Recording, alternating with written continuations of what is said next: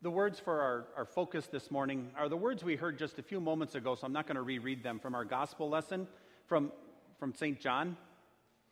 So you'll see it both, you can see it in your service folder as you go through it, if you'd like to refer back to those. Is there anything more hard on your eyes than walking out of a movie theater? Right, you're sitting in the darkness, and while there's a movie going on, there is certainly some light, but for the most part, your eyes have adjusted to that darkness, and you walk out into the hallway, and it's a little brighter, but not overly bright. It's not as though you're suddenly squinting until you hit that exit door, right? You hit the exit door on the theater, and suddenly, unless you're at a midnight matinee or something, the first thing you have to do is this, right? Because your eyes have not adjusted to that brightness. Your pupils have dilated to let as much light in as possible, and suddenly they're overwhelmed with the amount of light. In fact, it might even hurt a little bit, right? Just as your eyes try to quickly adjust to the vast amount of light that you are now being exposed to. The reverse is true, right, as well, isn't it?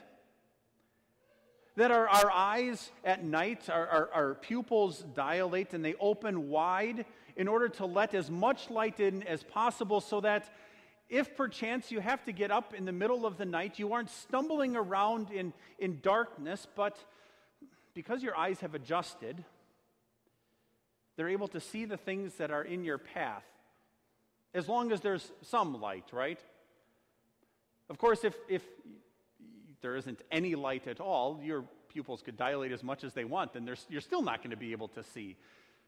You can think of like a cave, right? You go into a cave, you turn your lights off, and you can have your nose or your hand touching your nose, and you're still not going to be able to see it. It's a wonderful blessing that God has created us the way that He did, that enables our eyes to adjust to lightness and darkness as quickly as they do, to enable us to see in a number of different situations and circumstances, huh?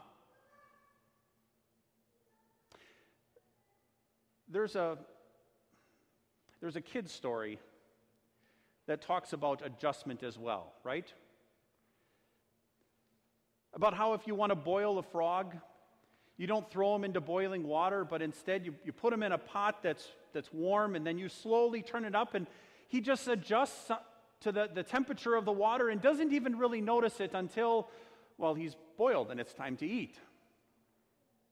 I suppose you could say there are certainly those things in life that, well, we can adjust to, but that might not be so good to. You can think of just how God talks to us in His Word as followers of Christ in how He wants us to interact with the world. And as He describes that, He often uses words of warning, right? There are certainly the words of encouragement that say, as a child of God, this is how I want you to live. But oftentimes along with it come a word of warning because, well, we have a sinful heart. We have a sinful heart, and with that sinful heart are living in a world filled with other sinners. And the danger is that you and I could begin to adjust to that sinful world and listen to our sinful heart and completely forget about what God's Word has told us. It's really quite easy to get used to the spiritual darkness of the world and of our own hearts. Right? You can look at how easy it is for you and I to begin to rationalize our sin. Right? We can look at the things that we've done and we might be able to look back and say, yeah, I know that wasn't good or that wasn't right, but the only reason I did it was, and you can fill in the blank. Right? I normally wouldn't do this, but, In essence, what am I doing? I'm trying to justify and rationalize sin that I have done in rebellion against God, and said, for this reason, this is okay. It's exactly what we hear from the world. It's exactly what the devil tempted Adam and Eve to do in the Garden of Eden. Or maybe another example. Think of all the times you've struggled with priorities in your life, of just keeping God first and foremost. It's a struggle, isn't it? It's a constant struggle because we have a sinful heart and a sinful world that tells us that there are other things that are more important, that scream for our attention. And because of that, as children of God, it's hard to keep God first and foremost in our life. That sinful heart and the sinful world we live in wants more than anything for us to ignore the things that God has told us in His Word, to ignore that good news of a Savior from sin, and instead just do what the world does. And if we're not careful, it's easy for the spiritual darkness of the world and our sinful flesh, our sinful heart, to pull us away from our Savior.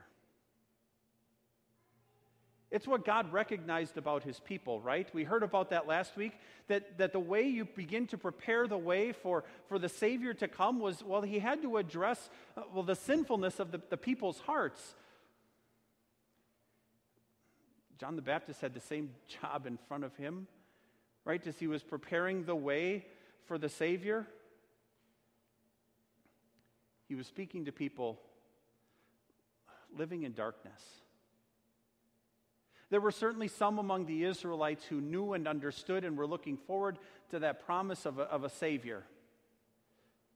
But there were plenty of others who had a misguided and misunderstood notion of what that Savior was going to do, and because of that, were living in darkness. There were some who thought that Savior that was going to come was going to be a political one who was going to take Israel back to, quote unquote, the good old days of David and Solomon, where the kingdom would be expanded and Israel would be a force to be reckoned with, if not just respected.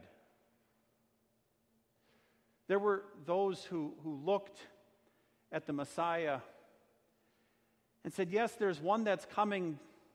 But as they listened to the Pharisees and the religious teachers, it was more of a Messiah in name rather than a Savior who was going to come to actually save them from sin.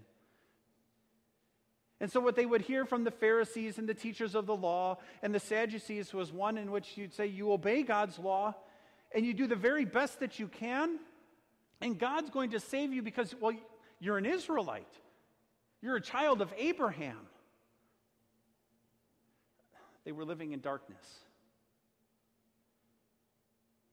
So how do you take somebody who's living in darkness and help them see the light of the truth? Well, listen to what John the Baptist did, right? He took them back to God's Word. He pointed out to them how, by their very actions, they were living in darkness. And he pointed out to them how their priorities had been misplaced, how they had this wrong idea of the Messiah. But even more than that, and talked in just general terms, he addressed their sin specifically. In fact, in the Gospel of Matthew, he talks to them, and it was a rather mixed crowd that was coming out to John the Baptist, because there are Roman soldiers who ask, as they hear John the Baptist preach, say, well, what should we do? And they say, well, stop cheating. Or he talks to tax collectors and says, stop taking more than you should. God's Word has a tendency to do that, doesn't it? That as we read and study and hear God's Word shows us that we are in darkness. Now, understand what I'm saying there. Because that darkness isn't the darkness of necessarily unbelief like some of the Israelites were living in. But if we don't recognize that we have a sinful nature, a heart that looks for every opportunity to rebel and ignore God's word, and that there isn't a bit of darkness living in us, well, we need to hear that warning. God's word reminds us that even as children of God, we have to be aware of the darkness of sin because it exists in our life. And not just in general platitudes of, well, I should probably be careful about rationalizing my sin or be aware of the priorities that God has given me, but be able to begin to take those things like God's word does and apply them to specific portions of my life and say, boy, the anger I expressed at my children or at my spouse, that was sin. That was the darkness of my heart just coming through in a way that I didn't want it to. It means the lack of patience, and perhaps then the snap replies that I made to people because I wasn't patient. Well, that was sin. And that was that darkness coming through. And I can try to rationalize it and say, well, I was tired or I was stressed out. But it doesn't change the fact that it was sin.